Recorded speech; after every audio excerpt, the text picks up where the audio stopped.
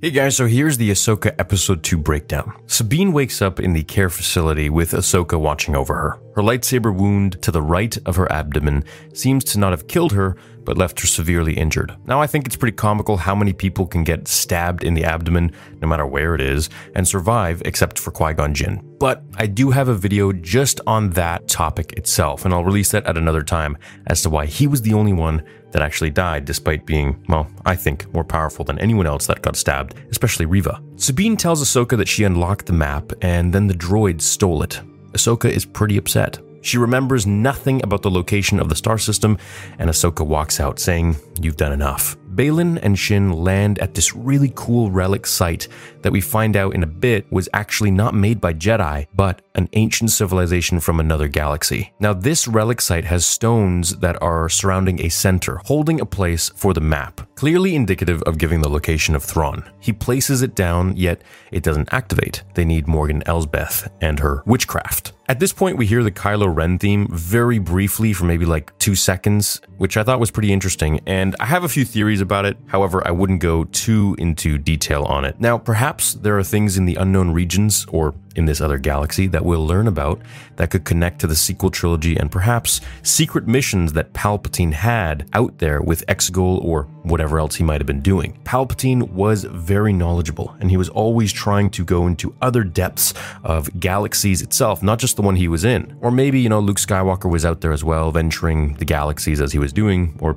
really it's nothing at all, just a cool theme. As Baylan looks to the skies, we see what looks like Purrgil. So we're getting closer and closer as the Purrgil were the ones who actually engaged in a organic hyperspace with Ezra and Thrawn. Ahsoka heads to Sabine's home to cover the tracks and feel the tremors in the Force to see what happened, giving a bit of a psychometry vibe. As she walks around inside, she kills the HK assassin droid, waiting for him, kind of drawing him out like bait, as she brings the head back to Sabine, hoping to recover the information and origins of this droid and who sent it. They learn that this droid is from Corellia, and so Ahsoka remembers Elsbeth had factories on Corellia, so she heads there with Hera. As Elsbeth arrives at the scene with the map, she uses Night Sister magic, which is the first time that we see it in live action. I'm a really big fan of Night Sisters. I think having magic and witchcraft in Star Wars is pretty freaking cool. She tells us that this place wasn't built by the Jedi, but rather an ancient people from a distant galaxy.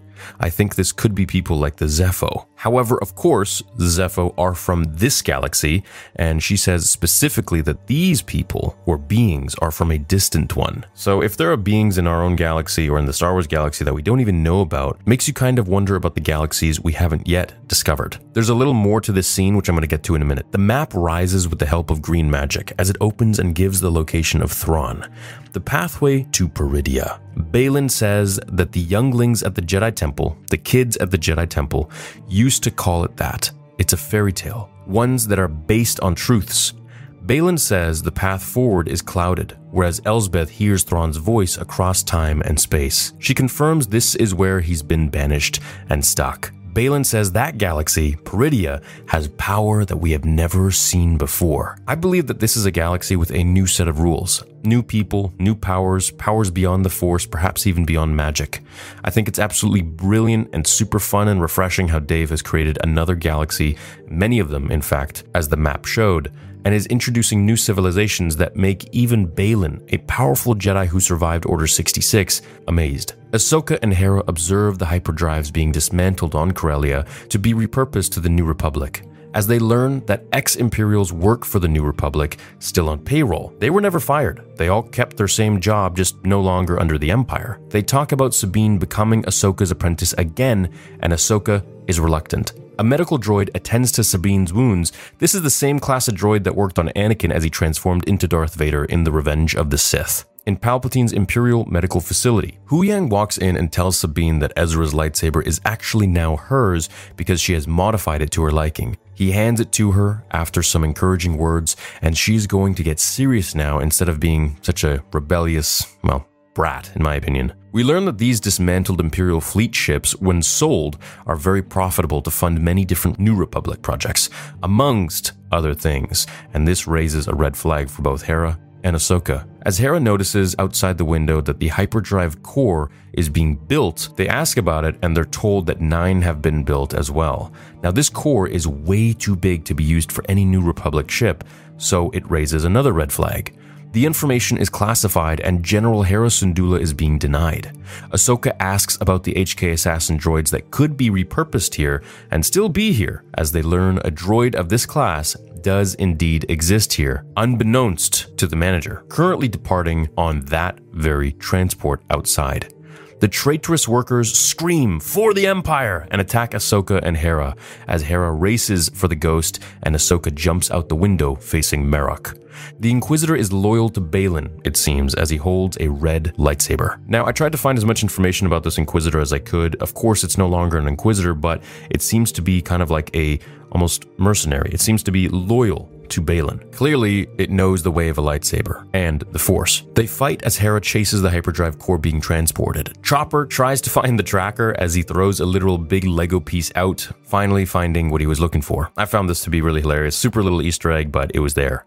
Merrick can't take Ahsoka and ends up running away to his ship. I have no clue who this is. Heck, it could even be a girl. It could be Barriss Offee, but I don't know. Ahsoka dodges his lightsaber as it returns to him. She's in control of all her emotions and can sense everything. She's very samurai, very one with the Force. Sabine heads back home, lays her Mandalorian armor out like a samurai, kneels before it, which is very ritual-like, and cuts her hair. The Imperial loyalists on Corellia are arrested, and also, for a fun fact, Corellia is where Han Solo was raised. Sabine sends a hollow image to Ahsoka of her in armor. She is ready. So we're now at pretty much the end of Rebels, where she dons the armor, observing the mural of the Ghost crew, touching Ezra's face, hoping that she finds him alive and okay. As she turns around to see Ahsoka landing to pick her up, we're all now pretty caught up and ready to find Ezra and Thrawn in the unknown regions, or rather, in another galaxy. Huyang informs them that Hera Syndulla has tracked the ship and it's in the Denab system in orbit around the planet Cetos. As the hyperdrive cores are being put together, we can see that this thing is freaking huge. Clearly something big enough for a massive ship to be launched into hyperspace,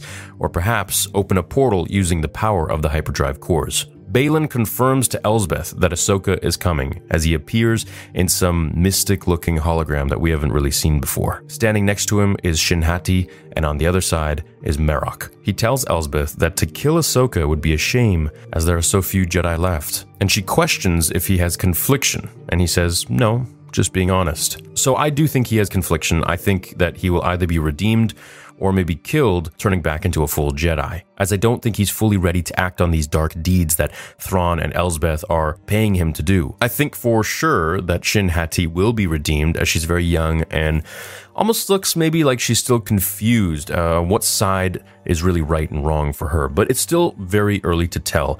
I think the character of Shin Hati for me is probably the most interesting. I really like her acting. I think she's pretty epic, and I'm excited to see where her story develops, as well as to understand who she is and why she still has a Padawan braid. Maybe they're just faking this whole thing. Maybe they're just pretending to be working for Elsbeth and Thrawn. In reality, they're trying to get something else out of it. I don't know, but nothing is always as it seems, and I feel like when you're once a Jedi and you kind of still have these Jedi tendencies like a Padawan braid or having an orange lightsaber instead of Sith red, it makes me wonder, where does their allegiance lie? Is that maybe there's a bit of confliction there, like Mace Windu had a purple lightsaber.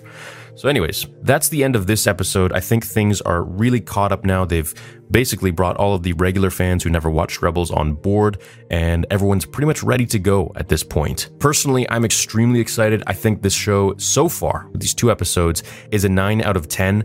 I think there were a few moments that really dragged on that were a little bit slow, but I mean, overall, the show really has a great character development already, and the story is building really nicely. So I'm excited for episode 3 coming next week. I'll see you all at that watch party, as well as the many videos that I'll be making to explain a lot of different things for the show. So subscribe if you haven't already, hit like on this video if you enjoyed the breakdown, and I will see you guys all in the next episode here on Star Wars Theory, or on Star Wars Theory Podcast on Spotify and iTunes. Until the next one, remember the Force will be with you always.